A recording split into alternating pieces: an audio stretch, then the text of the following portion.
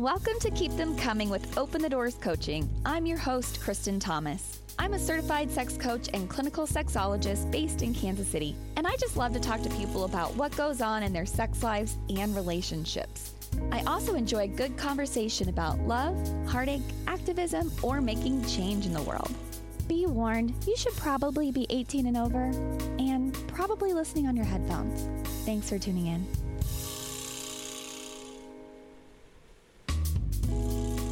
I had a fellow podcast host on this episode, Dating Kind of Sucks host Adam Avitable, which I kind of botched his name like an asshole when I was introducing him, so I kind of cut that out. And I thank you, Adam, for being patient, but I've now practiced your name several times, and the way that I figured out how to say his name properly is that second syllable rhymes with clit. Avitable. Heh. Anyway, so he's one of two hosts on the Dating Kinda Sucks podcast. I'm hoping to get his co-host Sarah on soon. We met through TikTok, so we talked about some of our experiences on there, but most of it was about what we've got going on IRL.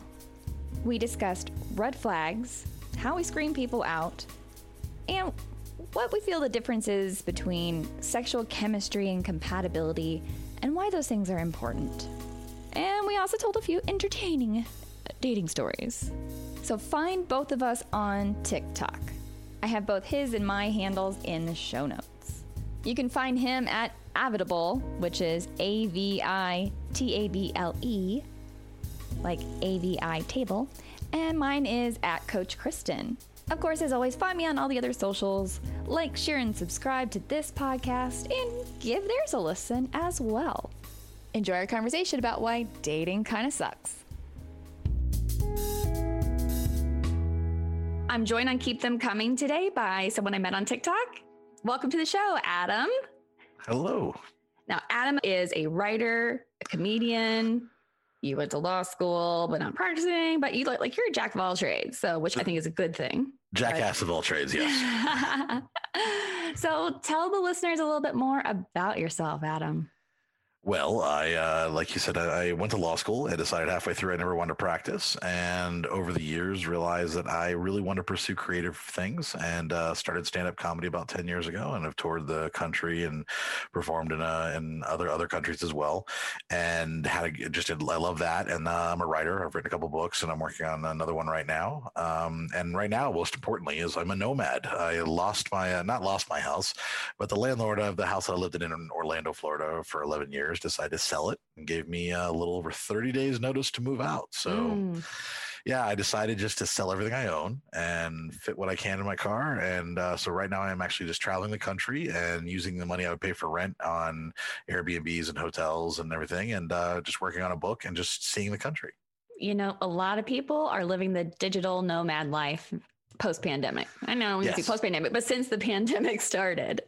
I don't know what the difference is between people keep saying digital nomad. I'm like, I feel like that's like people who just travel somewhere and then come back home again. I don't know. I feel like I'm more of a homeless nomad. I don't know if there's a difference. But I guess you're right.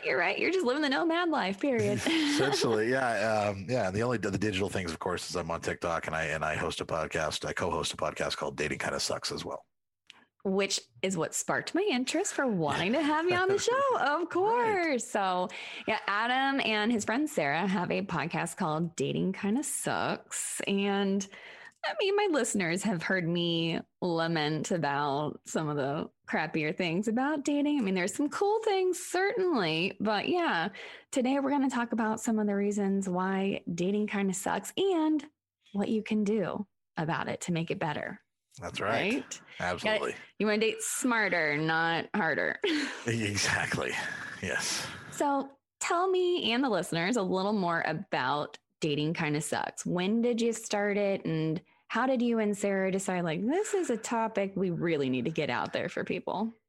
It's an interesting story. I was teaching actually a writing workshop at a social media conference in Orlando, and Sarah was in the audience. And I basically told everybody in the audience if they followed me on Twitter, I'd follow them back, just as like a engagement. And then part of my editing is actually having people. I give a giant paragraph, and they have to boil it down to a tweet. and just to show how to edit. And so, and then I would retweet everybody's. Anyway, Sarah and I just kind of became mutuals in that way. And then she moved to Nashville from Orlando. And I never actually met her in person, even though she was in the workshop. There were a lot of people in the workshop, so I did not get a chance to meet her.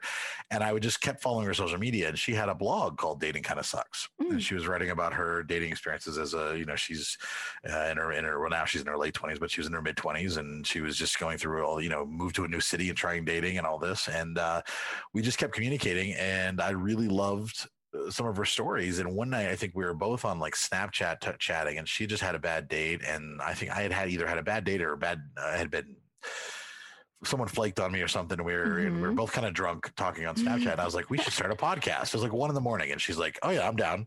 So the next day we had a phone call, and we actually talked for the first time and realized, we can actually communicate well and we get along well on the phone. So we recorded our first episode, and then I didn't actually meet her in person for, I want to say 6 months after that.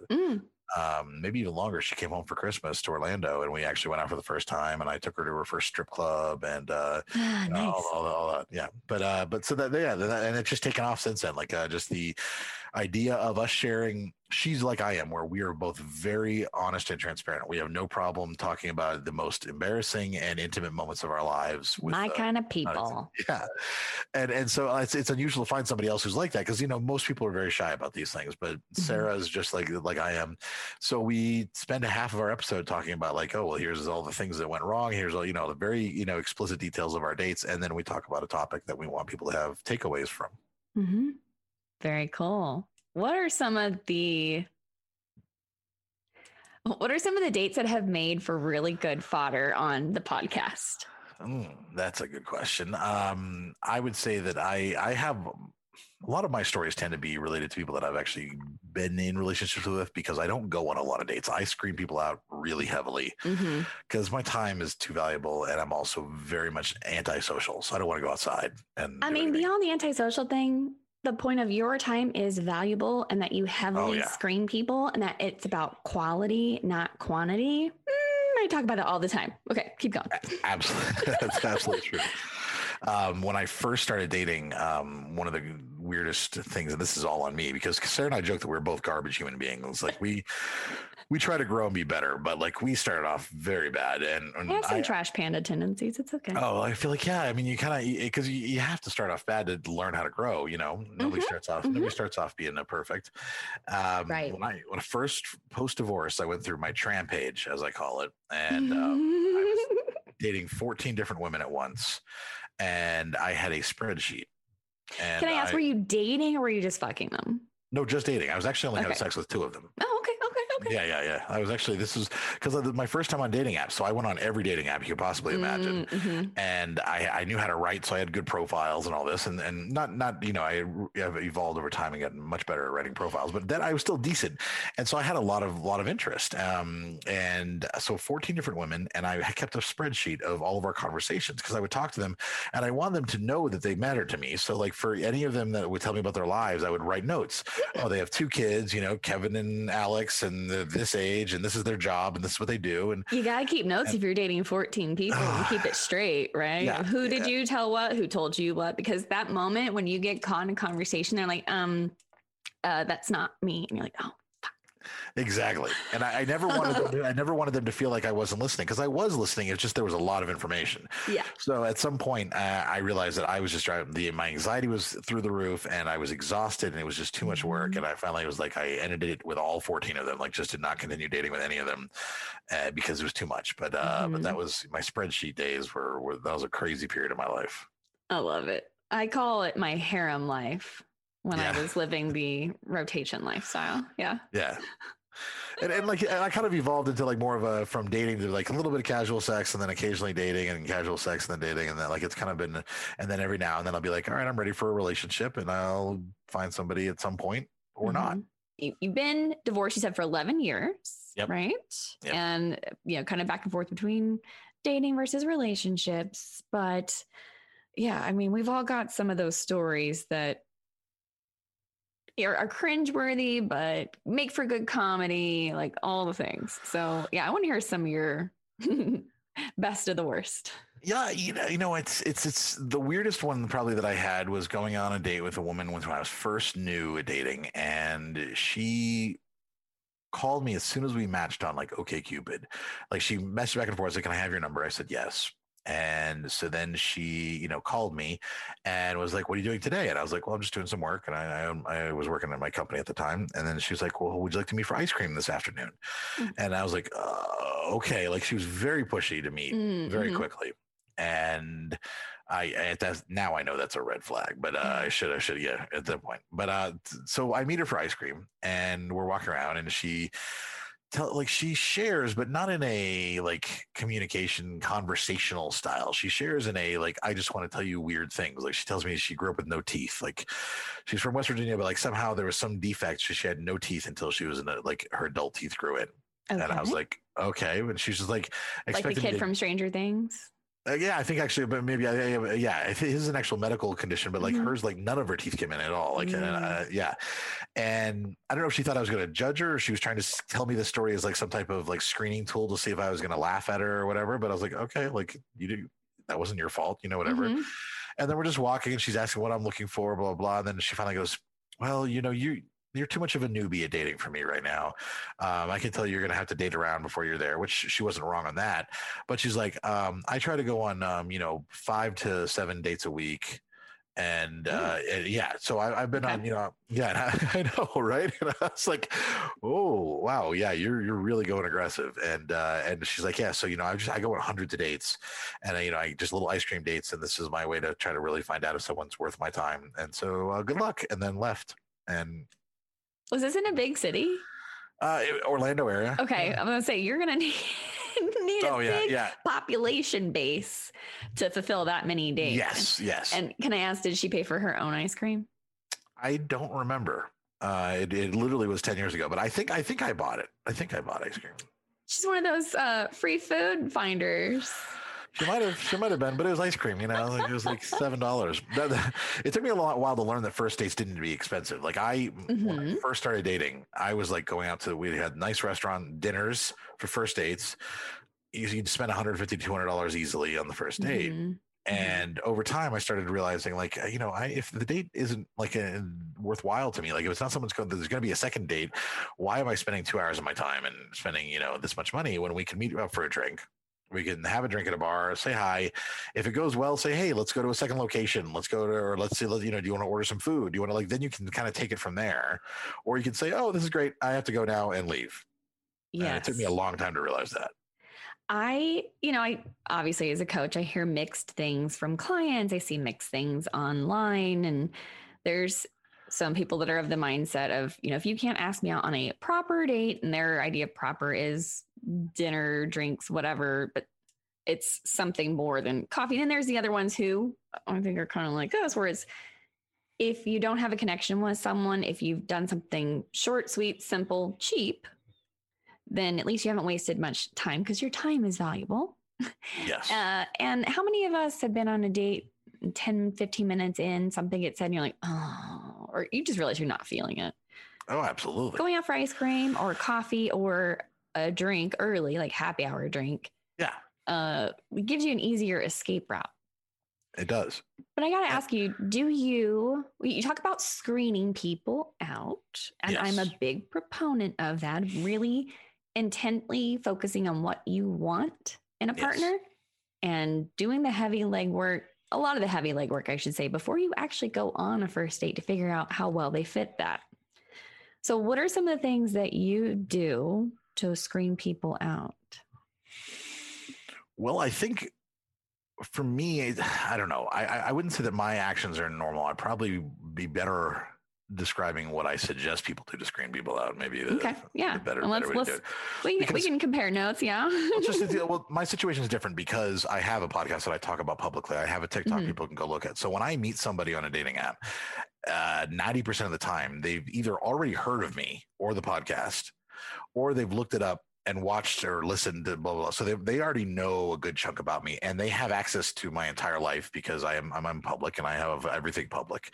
I used to go through that too. Yeah. Yeah. So it means that I'm giving them already access to this. So like me screening them out is more of is a little different. But what I suggest to people screening them out is you take the time. You don't rush out and meet somebody, because every time, and this is frustrating because it sounds like I hate that it sounds like mansplaining when I am talking to women about this, and women are like, well, no, I just want to go out there and meet them immediately. I don't want a pen pal. And I'm like, taking a week isn't a pen pal. Correct. Taking 2 months, that's a pen pal. But taking a week to get to know somebody, to screen out some of those basic red flags, just to see if they present themselves, and they're like, well, they're going to hide them. I'm like, no, they really won't. Like, a lot of these red flags will present themselves. Some won't, but a lot of them will. And if you can screen out 80% of them, and then also, isn't your time valuable? Why would you want to rush out, get dressed up, and put on, because that type of person is also the person who's going to go, all out for their date. They're not somebody who's going to show up in a sweatpants and a ponytail, because if they insist, if they're having that pen pal argument, they're the type that dress up. It's just this, right. They just correlate. Agreed. And I'm like, and your safety. And that's the other thing is like that men are a problem. I mean, let's just be honest, men are a problem. Yes. And the reason to screen people out isn't just so you don't waste your time. It's so that you don't end up with a guy who doesn't know how to take no, who might assault you, or even down the lesser end, who might stalk you, who might try to find out more information about you, show up at your work, whatever the reason might be. Why would you put yourself in that situation if you can avoid it most of the time with some simple screening tools? So the screening tools that I went on a little rant there. No, you're good. I tend to do that. But the screening tools are usually, you just let them talk, like you let them present themselves. If they start off a conversation with, hey, sexy, hey, beautiful, things like that, which I get sometimes, hey, handsome, it annoys me. I'm like, hey, my name's Adam. My name's on there. I'm not like, and that's just as a guy. As a woman, I can only imagine how objectifying that feels. So that's yes. So that's it's almost a red flag. I feel like that's kind of a yellow flag, because then if you say, hey, my name's so-and-so, my name's Kristen, or whatever, I don't like being called that. If they respond, you know what, you're right, I'm sorry, then they just redeem themselves a little bit. If they get defensive and shitty, there's a red flag. You just got rid of somebody you don't want to waste your time. How quickly they turn to sex.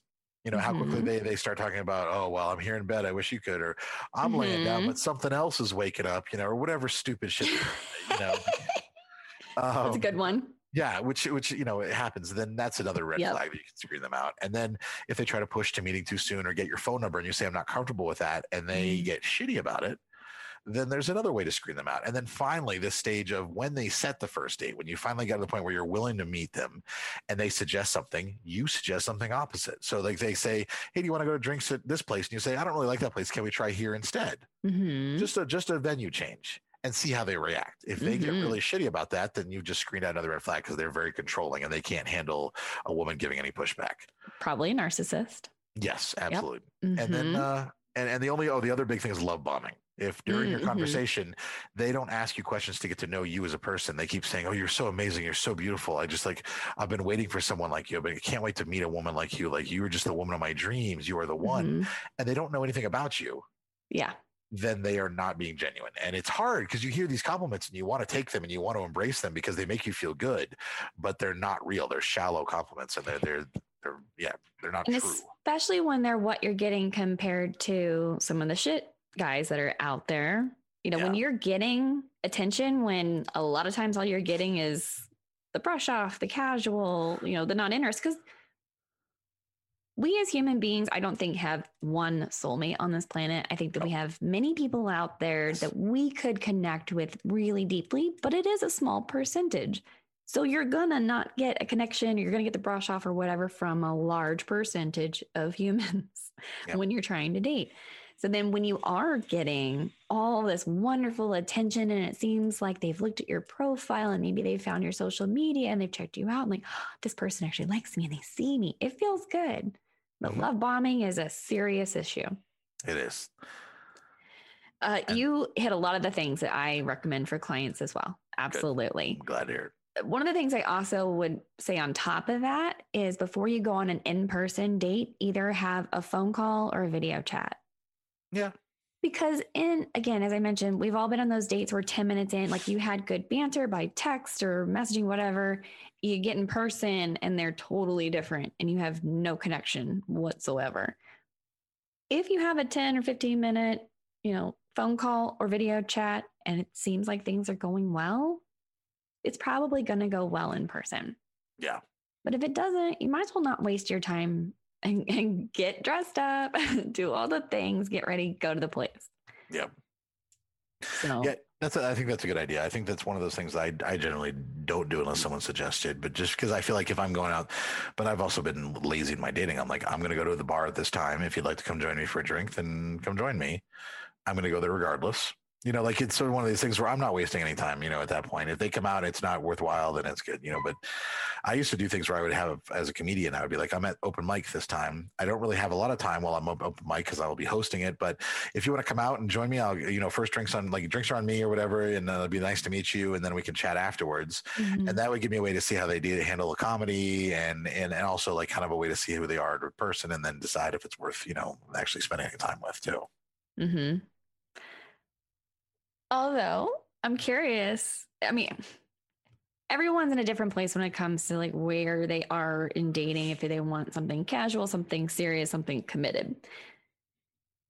If you're currently in the phase of, hey, I'm going to be at this bar at this time, you can show me if you want, could that come across as, well, he doesn't really want me there. He just wants company and he wants a warm body. It could, mm-hmm. But a lot of times when I would do that was usually when I was busy enough that I was out doing comedy every night of the week. So I didn't have any free nights whatsoever. Mm-hmm. And so as a result, it was more like, I'm going to be here anyways. I'm going to be doing this. Like, this is my schedule. Mm-hmm. And I'd like to fit you into it if I can, but I can't, like at that point, 7 nights a week, I'm busy. And so, can we? Are you still in that dating mode, or what's dating like for you right now? Well, no, I mean, with your being a nomad, like what are you, I don't know how long you're going to stay in places. Like, what are you going to focus on with dating right now? With being a nomad, how can you even try to date right now? It has been. I am a little bit, but it is a little different now because I took a break from stand up because I wanted to write more, and mm-hmm. I've been doing it for 10 years. I felt kind of stagnant with my material, so that also gave me a break because it was exhausting. I mean, I was out literally 7 nights a week and just did not ever have a break to do any of my creative projects or anything like that. So it's been good. But on the road, if I'm here for more than a week or so, then I'll pull up Tinder or Bumble or both and just look around. And if I match with somebody and be like, hey, I'm a nomad. I'm not actually like staying, but if you want, like, just the socialization might be nice just to like meet up. And we can chat and it'd be nice to know somebody. But when I was in North Carolina, I was there for a month and ended up meeting with somebody and we had a great time and like went out like 4 or 5 times. And I could see like if I was in that town continuing something. Mm-hmm. And I'm also looking, where am I eventually going to settle? Mm-hmm. Not that I would ever settle for another person because that's not healthy, but if that's one of the considerations, is like, there's also somebody there that I enjoy spending time with too. But I did have a recent, not bad experience, but unfortunate experience with someone here I'm in Utah right now. I'm in the Salt Lake City area where I matched with somebody on Bumble and we're just chatting. And she's like, so what do you like, why are you on here? And I told her, I'm just looking for people to have like socialize with. She's like, so you're not looking to like date. And I was like, well, I can't, I'm here for another week and a half, mm-hmm. but like, I also like to make friends and I make a lot of, I would say 80% of my dating app usage ends up with me being in some way friends or like some type of social media, mutual following and stuff like that. And we just become, it's another contact, it's just mm-hmm. another person. I'm like, oh, this is someone I know in this area. So next time I'm there, I have somebody to meet up with. Yeah. And she's like, oh, that's cool. So she's like, I'm okay with being friends. But then in the middle of our conversation just sent me this like weird copy and paste thing that I can tell that she uses that says, hi, your free trial of whatever her name, which I'm not going to say, has expired. Please provide your phone number if you'd like to ask her on a date, or if you just want to continue texting, just say stop. And I was like, we already talked that we're not going to go on a date, so I don't understand. So I replied back very honestly, and I said, listen, as someone who does this for a living, I'm going to tell you this is extremely passive aggressive and not mm-hmm. the way to get a guy to actually ever ask you on a date, unless it's some kind of cute, funny thing that you like is part of the conversation. But when you're in mid chat with somebody, just to do that, especially when it doesn't make any sense, because you've already talked about the fact that you can't go on a date. I said it just comes off as shitty. And so, yeah, I left it at that and let her see that. And then she unmatched me. There were several times when I was on dating apps. I've been off of dating apps since 2019, I guess it was. But there were several times that I could not resist giving some feedback. Yeah. Like, okay, so this is what I do for a living. And let me lay some things out for you. Who knows what kind of feedback they actually take to heart. It's probably good though. You know, like I try not to give unsolicited advice, but I will have a lot of people say, "Oh, you have a dating podcast. What do you think of my profile? Or what do you think of my, whatever?" And I'll be like, "Okay, I will be honest with you and give you, full assessment. Here's what I like. Here's what I don't. Here's my suggestions." I always try to, anything I give, I always try to be constructive. You obviously, you don't want to just insult. You always have to give some type of, here's how to fix it if it's wrong. Yes. Yes. I definitely had, but I mean, there are some things that we experience as women that are, y'all get, I'll say you get some weird behavior, you get the passive aggressive stuff, people kind of showing their ass. We get the stuff that's way more targeted towards violence or name calling and things like that. But then we also just get things like unsolicited dick pics. Like just dicks, yeah. Yeah. I didn't often get unsolicited dick pics. Actually, the last one that I got was a wrong number. That's okay. It was all I got was the picture, and it was from under the nose. I could see the mouth to mid thigh.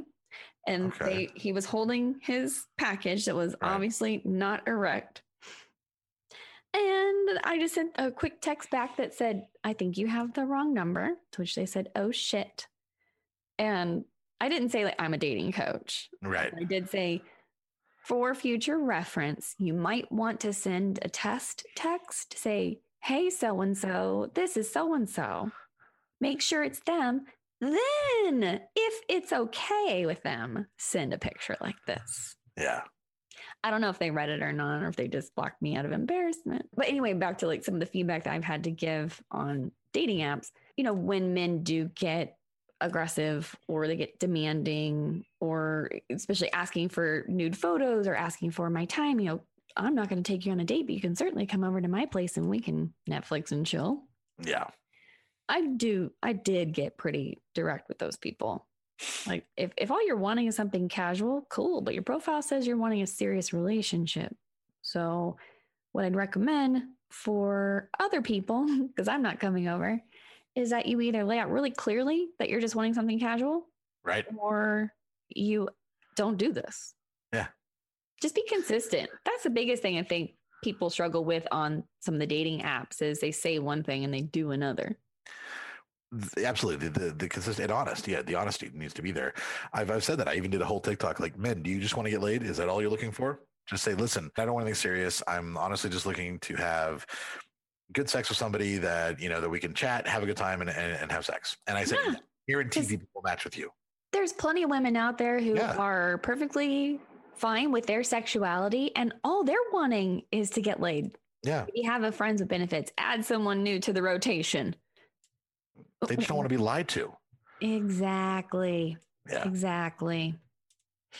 Because if you put that you're just wanting something casual, the ones who want something serious aren't going to try and flip you. They'll just skip right by you. Exactly. Like if you are just honest and upfront in your profile with everything full, as you say, you and Sarah are very transparent. I was always very transparent on there. One of my worst dates that I have talked about on a podcast before, I call him, to my friends, he's known as Burger King Hands. Okay. So found him on a dating app, only pictures of him, which I often recommend. Don't put pictures of other people in your profile. But there were definitely times where you could tell someone was cut out. So we meet up at a bar for a happy hour and he stands up and he's not very tall. I don't have a problem with that. Right. He looks a little older than his pictures. It finally comes out on the date that he was not 38. He was in fact 42. Okay. Or I think 37 and 42 because it was a 5-year age difference. And I was like 32. And I was like, okay, well, why would you lie about your age on a dating app? And then just tell me on the first date, like, why would you lie about that? He's like, well, I still want kids. And a lot of women my age are done with that phase in life. And a lot of women your age aren't looking for a guy like me. I'm like, every woman of every age is looking for someone that tells the truth from the get-go. Wouldn't you rather have someone who sees your profile as you are and still swipes right on that? Like, yes, sign me up for that. Exactly. That was back in 2012 when that happened. I've run into him in the city a few times, and it's awkward and embarrassing because I kind of run and hide each time I see him. It's bad because he recognizes me. He knows who I am for sure. But then I found him again on a dating app in 2019, and he's still like, he had progressed his age, but it was still 5 years younger than he really was.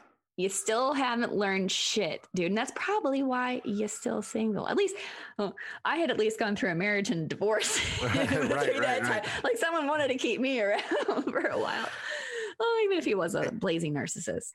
I still need to know why you call him Burger King hands, though. So he had been keeping his hands underneath the table the whole time while he was talking to me. And then when he finally picked up his glass, I saw how tiny his hands were. And so like the little burger, like the Whopper Jr. commercials where they had the tiny hands, so they ate the Whopper Jr. to make their hands look bigger. Okay, all right. Yeah, that's funny. He was just a big fucking mess. Yeah, it sounds like it. That's the only way I could describe that poor guy. And I think that advice that like it goes for men and women, that just put yourself out there, have full body pictures, have, you want people to see who you are. Full body pictures. Yes. Yeah. It doesn't matter what you look like. There's someone out there that wants to sign up for what you've got. But I hear a lot of women sometimes say, well, I don't want someone who's going to be shallow. I'm like, you want someone who's going to know what you look like, because it's not a shallow thing to have. I mean, if all you're focused on is looks, then that is obviously an issue. But you want someone that you're going to be attracted to, and physical attraction is one aspect of attraction in general. And so you have to have that, and then also have the intellectual attraction, the emotional attraction, et cetera, and sexual chemistry, all of those things. But you want them to know what you look like, so then they can be like, oh, this is my type. This is something that I'm into. 100%. So important. So we met on TikTok, and I think that has been, that's been great for me. My business has gone through the roof, but it has become my favorite platform to be on, not just to post on, but to be on and consume content on. Tell me about your experience with TikTok so far. Well, so Sarah first told me that, hey, we need to get on TikTok. And I was like, I'm not getting on TikTok. And this was like probably a year and a half ago. And we did for Dating Kinda Sucks. We started Dating Kinda Sucks. We had 6 posts and then we got banned permanently because we were trying to talk about dating and relationships and hadn't really grasped it. And so then she got frustrated with it. And then I got back on and I was like, let me just try just getting an idea in a sense and everything. And I thought it was going to be all like teenagers dancing. When you first get on TikTok, I get on there and it's not. It's just a whole bunch of hot redheads dancing, which apparently someone told me was just because it's what you like when you're on there first. And so I was like, oh, I guess I affected the algorithm there. Yeah. But then after that, I started to really kind of pay attention to what content works and started just deciding to talk about dating. And when I hit that mark where I was like, all right, I'm going to talk about dating, it became it all of a sudden started resonating with people, and my audience has grown and grown and grown. And I find it fascinating and frustrating at the same time. I'm with you on that. Yeah, their community guidelines are not clearly set. They let people who are bullies and trolls like take over.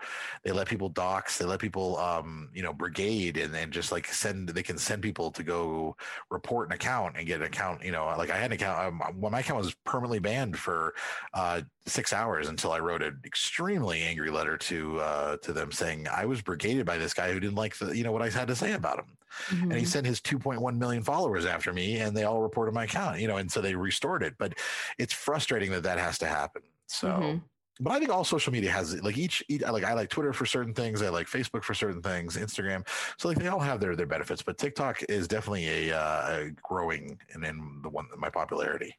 I'm so over Facebook and Instagram. I'm certain I'm shadow banned on Instagram, judging by what posts get traction and what posts don't. Yeah.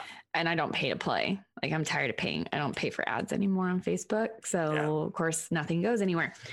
And Twitter's fun because obviously with what I do as a certified sex coach, it's one of the last bastions of free speech. I mean, there's porn on Twitter. Yes. So I can say whatever I want. I can say dick, balls, pussy, cock, yeah, asshole, whatever. Right. And it's not going to get censored.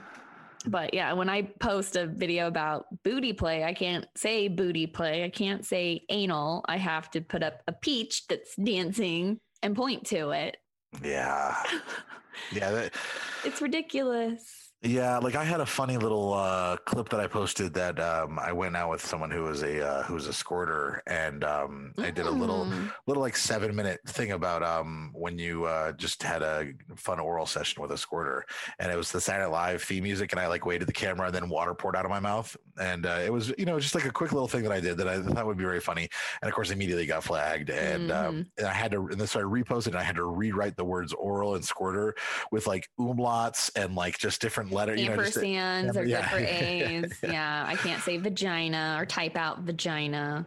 I have to, even go through the closed captioning and try to take those. You can't say sex. I have to say segs, like SEGGS. Yep. Although, as I lamented, like you say, it's fun and it's frustrating. It's grown things for us.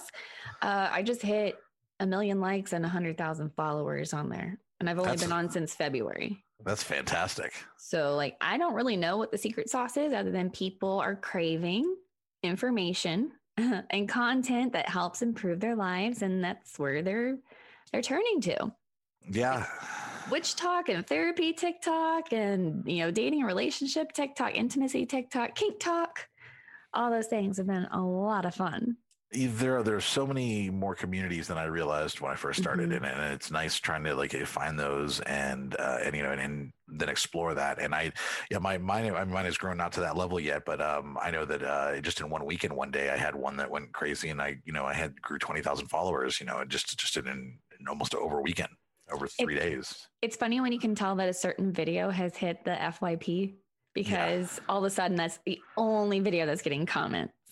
And the only one getting likes. Yes. Now, what's frustrating for me is that I've been blogging for years. I haven't as much now, but I started blogging in 2004, and I would blog every day of the week. Old school blogger, yeah. Oh yeah. I had my first website with Vidable.com in '95, like when you could first do it. Yeah. So it's been like, it's always been something. I've always shared content in some way, and it was always very important to me to respond to every single comment. Like every comment that I got. At one point my blog had 500,000 views a month, so I was getting plenty of exposure. Every post I put 300 comments, and I would reply to every single person. So that's important to me.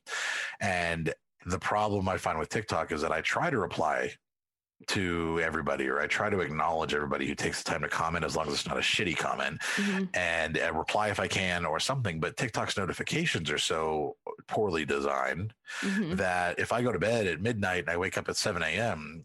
and then I have to try to scroll back through 7 hours worth of notifications, if this is just normal with I can't imagine what it's like when you break that 100,000, when you break that 1 million views, like you can't even keep track. Yeah. It's so hard to keep track. It's hard. So like that gives me anxiety, because it's very important for me to be accessible and engage one-on-one with my audience, because that's where I feel like you build a real loyal base of people who want to know what you want to have to say. And if I can't do that, I feel like I'm doing something wrong. Mm-hmm. Yeah, I am trying my best to keep up. The one thing that I'm having a hard time keeping up with is the message requests and people just asking, which I like giving advice, but I'm also trying to find the balance between my time is valuable and not giving away too much for free. But that's why I started a text line. So that's been kind of fun. Like, it can be, again, time consuming, but I am enjoying the fact that there are some technologies out there now that are helping me like grow and build things outside of Facebook and Instagram. Well, I will tell you, this is something I learned years ago, and this is when I used to do a business that helped lawyers find jobs and then doctors, and we would offer resume services and then help them use direct mail, et cetera, to find jobs. But the resumes was the big thing, and I would put full sample resumes, like completely done as a PDF on our site. And I remember someone being like, why do you do that? Why are you giving this information away for free? And the thing is that people who want it for free can get it. someone who's not going to pay for it anyways, at least maybe they'll benefit from the information. And then later on, when they do have money, they'll say, well, this guy was an expert. Like, he was obviously an expert because this information that I got was fabulous. It's not hidden behind anything. The people who want to pay for it, they don't care if it's free. Like, they're like, oh, I really love this free stuff, but I really want to pay somebody to help me with this. And so that's one thing I've always found about any type of like advice and stuff like that, is that people who want to pay for it are going to pay for it. People who don't aren't going to, no matter how much information you give out or don't give out for free. So that is a nice thing about it, is that people will be like, if you give good advice, people are like, oh, great. I want to subscribe to what you have to say. Yeah, you're right. Just something as I found over the last 20 years of like running a company and all that. Yeah. Well, and hey, giving people free advice on my TikTok has got me a lot of new clients. Yeah, exactly. Yeah, I open my email every day to new people reaching out, wanting some advice. So I do want to take a quick break.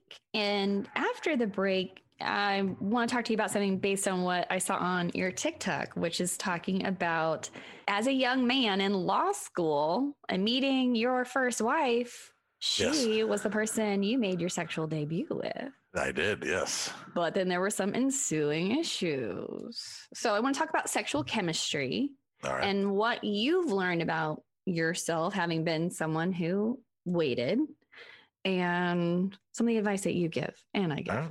Sound good? Sounds good. It's time for a quick break. I promise it'll just be a minute, so stay tuned. I'll be right back after a few words that help me get paid. And we are back. So I saw a recent TikTok, Adam, that you told the story about you and your wife and how y'all got together. So can you recap that one for me and the listeners? Yes, I actually met my ex-wife first week of law school, and we started dating shortly thereafter. And I probably should have like dated around, but I was feeling very lonely during that period. I'd come out of college, went to a town where I didn't know anybody. It was in St. Louis. I didn't know anybody at all. Everybody in law school seemed to be either married or engaged. And so then here was somebody who I found attractive, and I was like, oh, I need to be with somebody. So we started dating, and she was the first person I had sex with. And I didn't realize it at the time, but it just wasn't good sex. I do When you say you didn't realize it at the time, what ended up making you also go like, oh shit, this isn't good? Well, I think it took some time, and just over the years as I started to, I didn't actually know for a long time, but then I had a friend that became a very close friend with that she and I would just talk about everything, and we would talk about, she would talk about her sex life with her husband, and we were talking, and she would ask me about my sex life, and I would describe it, and she's like, that's not sex. Like, I don't know what you're having, but that's not really good sex. And I was like, really? And so then I started to understand that maybe I was missing out on something. And I knew that I had, because I was disappointed from the beginning. Like, I was like, oh, this is what I like didn't have for the last several years. Why did I, not that I waited. What's all the fuss about? Yeah, exactly. Like, I would watch movies where people like throw each other against a wall and just like fuck up against a wall. And I'd be like, oh, that doesn't happen. Like, nobody does that shit. Yeah, I know. But that's what I thought. And so then over the years, our sex life just kind of, it was really just, we would do it out of obligation. Like, we felt like we had a marital obligation to have sex, and she didn't really enjoy foreplay. And I feel, and then maybe she had some asexual tendencies that maybe she, had never really approached.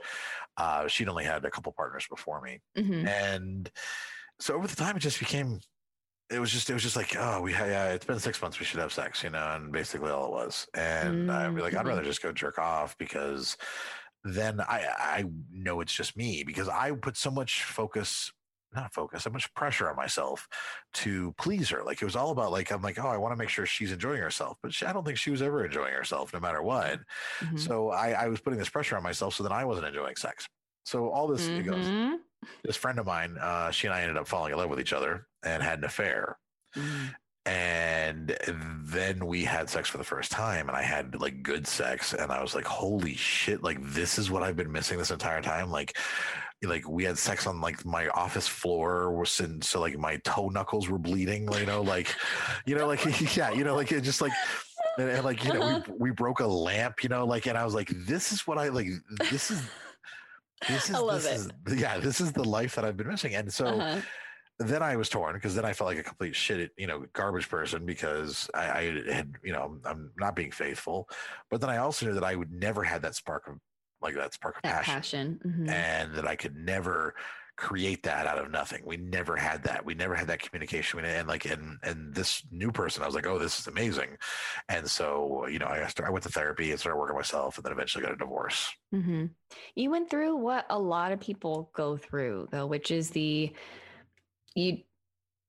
didn't get, it sounds like, a lot of experience, context, information, any of that stuff Right. before you were actually an adult, and then trying to navigate an adult relationship, sex, and all those things. And so many people who don't know what they're missing out on suddenly have an experience, and then there's the light bulb. I'm like, oh shit, this is what I've been missing out on, and my life could be different. And like, the end of the day, you married the wrong person. And yeah, maybe the way that things devolved at the end or the way you exited wasn't what a lot of people would say was right. I don't think there's right or wrong. It may not have felt very good, as you say. Yeah. You felt like it didn't feel very good. I also didn't in my first marriage very good either, because I had that moment. Oh shit, this is what I'm missing out on. Oh, well. Yeah. And but at the end of the day, we just married the wrong people, because we didn't know ourselves. But no one tells us to figure ourselves out before we get into something long term. No one tells us it's okay to figure out our sexuality and to experiment. And I don't know, did you grow up with purity culture or anything like that? Was there something deeper to what led you to hold off and not have any experience going into this? I think in high school, I just didn't want to. I just wasn't, I was like, it wasn't something I wanted. And then in college, I wanted to, but I wasn't in a place to. Like, I was going through my own shit in college and was not like a dating person. I was like working on me. Well, thank you for not putting your shit on other people during that. Yeah, basically. Well, everybody in my college is a big party college. I didn't drink until I was 32. Where'd you go to college? It's called Washington and Lee University in Virginia.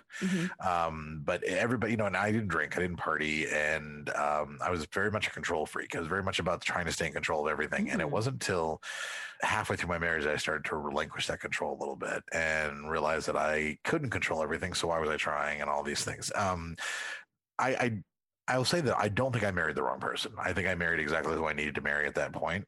And that even though our communication was, otherwise good and everything else was good, I almost needed that because that divorce is what changed everything about me. If I hadn't had that moment where I realized that I didn't like the fact that I wasn't honest, then like that changed my entire philosophy about life. It changed everything about me because that moment forward, I was like, I want to be someone who's always honest. I want to be someone who has that transparency and has that accountability for myself. I want to be a better person. I want to be someone who goes with the flow and relaxes and understands that things happen for a reason and doesn't try to get caught up with anxiety and things like that. So like it actually, I think really, I don't recognize the person I was 11, 12 years ago. And who I am now is a much better person and a much happier person, but I could never have been here without having that period of time as well. Oh, and I feel the same way about having had my 2 marriages. But I still definitely feel like I married the wrong people. Well, I mean, I can't say that to a degree.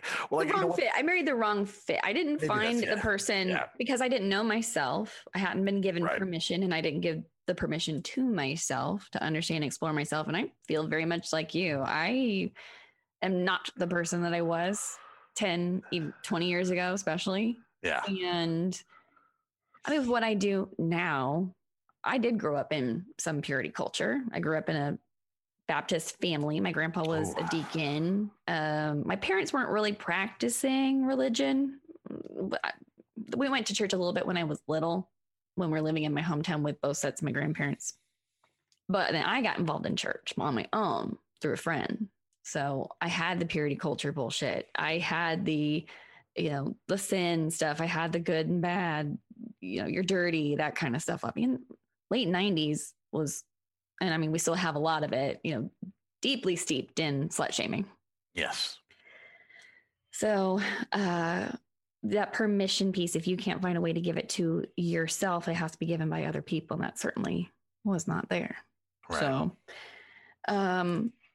but okay, so you end up having the affair, figuring out sex can be absolutely mind blowing. You go through that whole process. Yes. So now as adults who are out navigating the world, sexual chemistry is something that I talk about with people, that it is essential. It doesn't matter what you like. Yeah. You've just got to find people who like the freak flag that you're flying. Right. So sexual chemistry, how do you really explain that to people when it is an abstract thing? Yes. And people who've not had good sexual chemistry, like you say, they have this perception of like, oh, that kind of stuff doesn't really happen. That's just in the movies. How do you really get people to understand what sexual chemistry is when they've never had it? That is hard. That is a really difficult thing. We did an episode on the difference between compatibility and chemistry, and that how important it is to understand that you might be compatible with somebody. Like you might look at all, checks off all the boxes and everything, everything looks great. But then like when you're with them, you don't feel that burning urge to just go to the bedroom. You don't feel like that need that you just want to tell them everything that you've ever thought, that you want to share every story of your life and hear every story of their life. And I think it's a chemistry that goes beyond sexual, but it's just an emotional chemistry. But it's something that you want to think about that person all the time. And you do think about that person. And some of that's the honeymoon phase, which then you have to see how long that lasts too. But that relationship energy. Yes, exactly. But that can also be a telling, if that honeymoon phase is strong enough, that can actually tell you a little bit about where things may go. Because you can't have just the sexual chemistry either. So that's the thing, is you have to have that and the compatibility. Like you have to have both of those things to really have something that's going to work long term. I don't know how I would describe sexual chemistry with somebody who's never had it, and I don't know how somebody would describe it to me. And that, like when I was at that point, but like I have a friend who's married, and she got married to somebody that she's been dating off and on for years, and she's in her mid-20s right now, and she was telling me, she's like, like he can't kiss well. Like there's something with his something where his tongue is still attached to like the bottom of his. Oh, he's tongue tied. Yeah, which whatever that's called. And as a result, he just doesn't like kissing, but she's really into kissing. It's really important to her, and he can't do it. And I'm like, I know that doesn't seem like a big deal, but I feel like that's a big deal. And I feel like at some point she's going to slip and she's going to kiss somebody who can actually kiss. And she's going to be like, oh, holy shit. Like I want that in my life. Yep. And yeah. Yep. And I've told her that. And I've told her that when she gets to that point, that I'm not going to judge her, and she can always come talk to me about it. And I'll be here for her to support whatever she decides she wants to do. I sort of see it as our sexual energy is like water. If you dam it up, it's going to find a way. Like water will find a way to work around it, go through it, whatever. If you are not connecting well, and yes, I agree that kissing is an important part of your sexual compatibility and your chemistry. I think it's a little bit of both. If it's not, it's things like if you don't like your partner's scent, if you don't like the way that they kiss, if they refuse to reciprocate oral sex, yes, or they're not talking to you, like maybe they like degradation and you don't like being called a dirty little slut. If you don't talk about those things, it's going to build up at some point. Yeah. The dam will explode. Yeah. So that's absolutely true. And it's either going to explode with that person, or you're going to end up with somebody else and having an experience that maybe you end up feeling guilty about. Right. People, when they are feeling sexually frustrated, will make poor decisions. Yes. I've done that firsthand. Oh yeah, me too. Absolutely. I have as well. And it happens, and it's, but sometimes you need to get that out of your system. Yeah, I think it is hard to explain sexual chemistry to someone who's never had, but I run into that with clients who say things like, I've never had great sex. I've had clients who have said, I've never really had someone love me and love my body and give me pleasure and all that. And trying to get them to understand what to look for in a future partner. It does feel like I'm trying to tell them, like, it's something out of a book. It's something out of a romance novel or a movie, truly, that when you do meet someone that you feel that compatibility with and that chemistry with, it is a bit all consuming. Yeah. And that's a good thing. Yeah. It's like extreme sports or something like that. Like if there's something you enjoy doing, then because like if you really get a thrill on roller coasters, it's something similar to that. It's something that gets your adrenaline up there, it gets your heart spiking, and things, but it's just a person. Mhm. And so if you don't have that with any people, then maybe you should find somebody that makes you feel that way. Yes, agreed. And I think it's important for people before they're going into a relationship that they be really, really clear on what it is that they want in a partner. Mm-hmm. I have clients do a list of 60 things that they want in their future partner, all framed in the positive. It can't be things like, I don't want this. It has to be, I want this thing. Well, that's good. So, you can't say like, I don't want someone that's rude. You have to say, I want someone that is kind and compassionate. And I try to get them to do things that really get to someone's humanity. What's their soul look like? Have you ever heard of the 36 questions to get to know you better? No, I don't. I've talked about it a little bit on my TikTok. Maybe I might have seen some things, but yeah, I'm not too familiar with it. It got sort of misbranded because someone wrote a New York Times op-ed piece called 36 Questions That Helped Me Fall in Love or something like that, because they did the 36 questions with a friend and then they fell in love. But it was designed by sociologists to enable two strangers to be able to sit together and ask these questions back and forth to each answer, to at the end of it feel like, do I understand this person? What are they like? What's their humanity like? And then they found that people who did the experiment were becoming friends. They were getting in relationships. Even over time, some of the people got married. So it's a series of questions that gets deeper and deeper. And it's something I recommend to a lot of clients. So even if you don't sit back and forth and do all these questions, pick a few.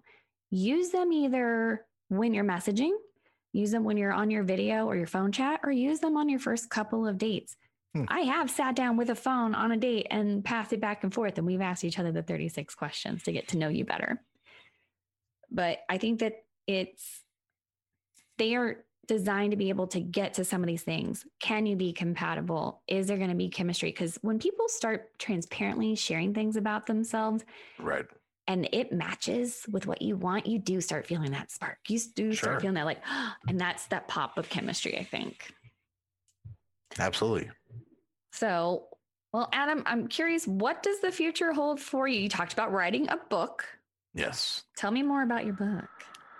Well, I'm actually going to be launching a Kickstarter for it soon, but it's just a young adult novel. I'll tell you the premise though, because I think I'm really excited about it. I love writing. I love creating. That's one of those things that my biggest passion is in creating content of any type, whether it's TikTok, whether it's writing, whether it's comedy, like anything that people are going to like to hear and want to hear. But this is actually a young adult novel about a student who brings something in for show and tell. He's a freshman in high school and he has to show something after spring break to homeroom. And while he's showing it off, there's a school shooting. And the shooter breaks into their classroom. And in the chaos, the shooter and another student are actually transported back in time because the device that this student brought in is actually his uncle created a time machine and he didn't realize that's what it was. And it takes him and another student and the shooter back in time to World War I. They're in Belgium, right on the border of France. And they have to learn to work together and they have to learn how to trust each other in order to survive and make it home alive. And interesting. Yeah, so it's going to be a lot of I like my books to have some type of social message, and so it's going to be focused on mental health and nature versus nurture, and how these students learn that maybe the three of them aren't really that different from each other. That it wouldn't have been really that like just where their upbringing was, what their parents were like, and things like that. But there's still repercussions for bad behavior and for things as well. It's not it doesn't absolve someone for their wrongdoing either, because you still have to understand when you're 14 or 15 that you're doing something that's wrong. So it's going to be all about all those issues, but wrapped up in a sci-fi sci-fi type story. Very cool. Yeah, I'm very. Are most of your books YA? Are you one of those creatives who's just all over the place with your books? I'm all over the place. So my very first book was a humor book that I wrote years ago. It's called Interviews with Dead Celebrities, where I interviewed after a celebrity would die, I would do a posthumous interview with them. Ah, cool. And I have not read it since I wrote it. It's probably very problematic now. I'm going to guess that there's probably some language in there that I would not use now. And they just like maybe some terminology and phraseology that I would definitely not use. But well, hey, know better, do better, you know. Yeah, exactly. But it's very dark humor. Like I make fun of everybody. Like, Whitney Houston, the interview that I wrote with Whitney Houston is, basically calling her a bad role model for women and for not for women, for like young girls who want to be singers. Well, I mean, look what happened to her daughter. Well, right. That's the thing. So like, it was very dark, and I'm very like cynical in the whole thing, but people seem to enjoy it. And then my next novel was, it's actually called #MeToo, a supernatural thriller. And it's a book about, it's not a young adult novel, but it's a book about a world where magic is app based. And essentially there's an app called #MeToo that allows men to turn there's an app that allows women to turn men into women. Magically transform them completely. And so for as long as they'd like, so the men have to learn what it's like to walk in a woman's shoes. Oh, I like that. And then there's a whole murder mystery involved. And the detective who's investigating, he wakes up one day and he's been turned into a woman. So he's trying to figure out what he did in his life while trying to solve these murders. Who Me Too'd him. Yeah, basically. So those are the only two things I've written. But so they are very different. And then this one is another completely different step. But I've got 14 different creative projects, and they're all completely different in their genres and styles and everything. You're like a lot of creatives out there that there's so many things that you kind of just start something, at least get it on paper, even if it means you have to come back to it, but you just got to get your idea down. Oh yeah. But yeah, so this current book though, I'm going to be doing a big Kickstarter for it, because that's also going to be helping fund my travels around the country, obviously, so that I can continue to pay for everything like that as I, just survival essentially. Well, I mean, yeah, you got to survive in order to create art. So there's that.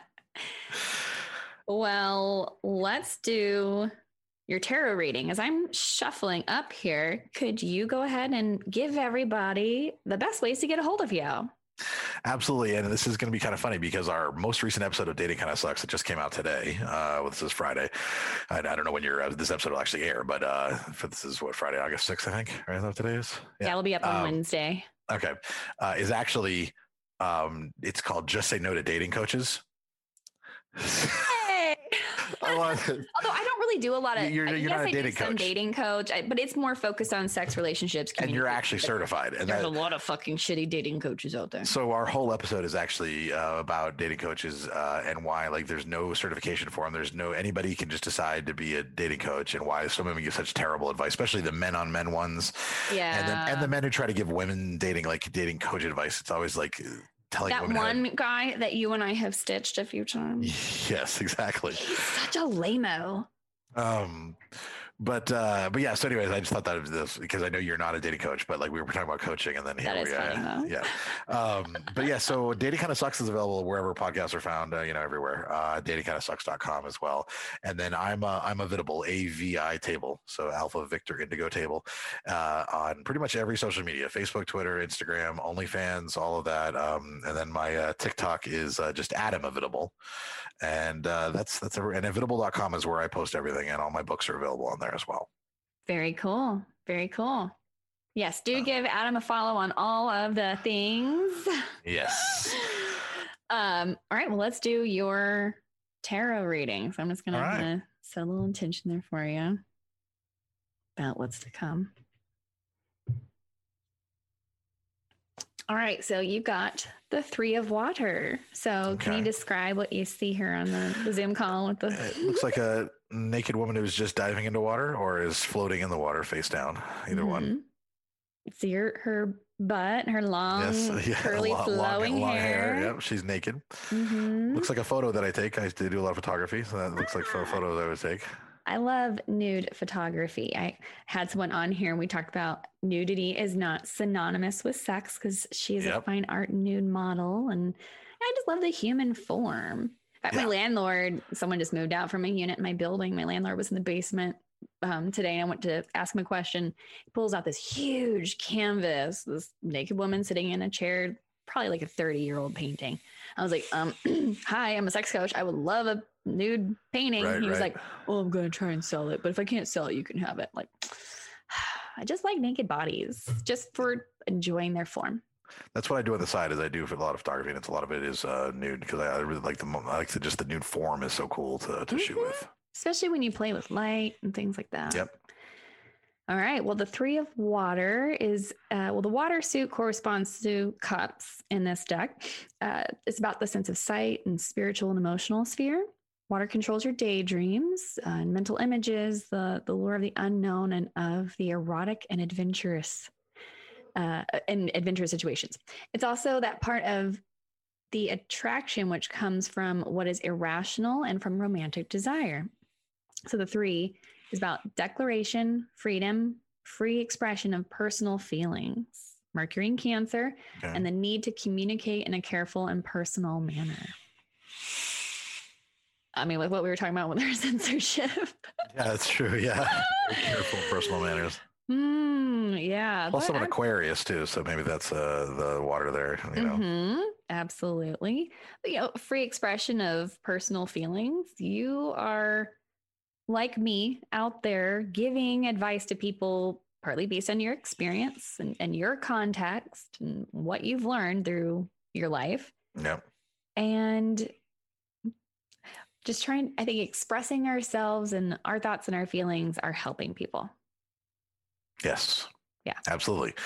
We find that you do this. I do this. Sarah does this well. That by being honest about what we're going through and by sharing those vulnerabilities, it allows people to hear, "Oh, I'm not alone." And that helps more than any advice you can give sometimes, is for people to realize that there are other people out there just like them who are going through something similar.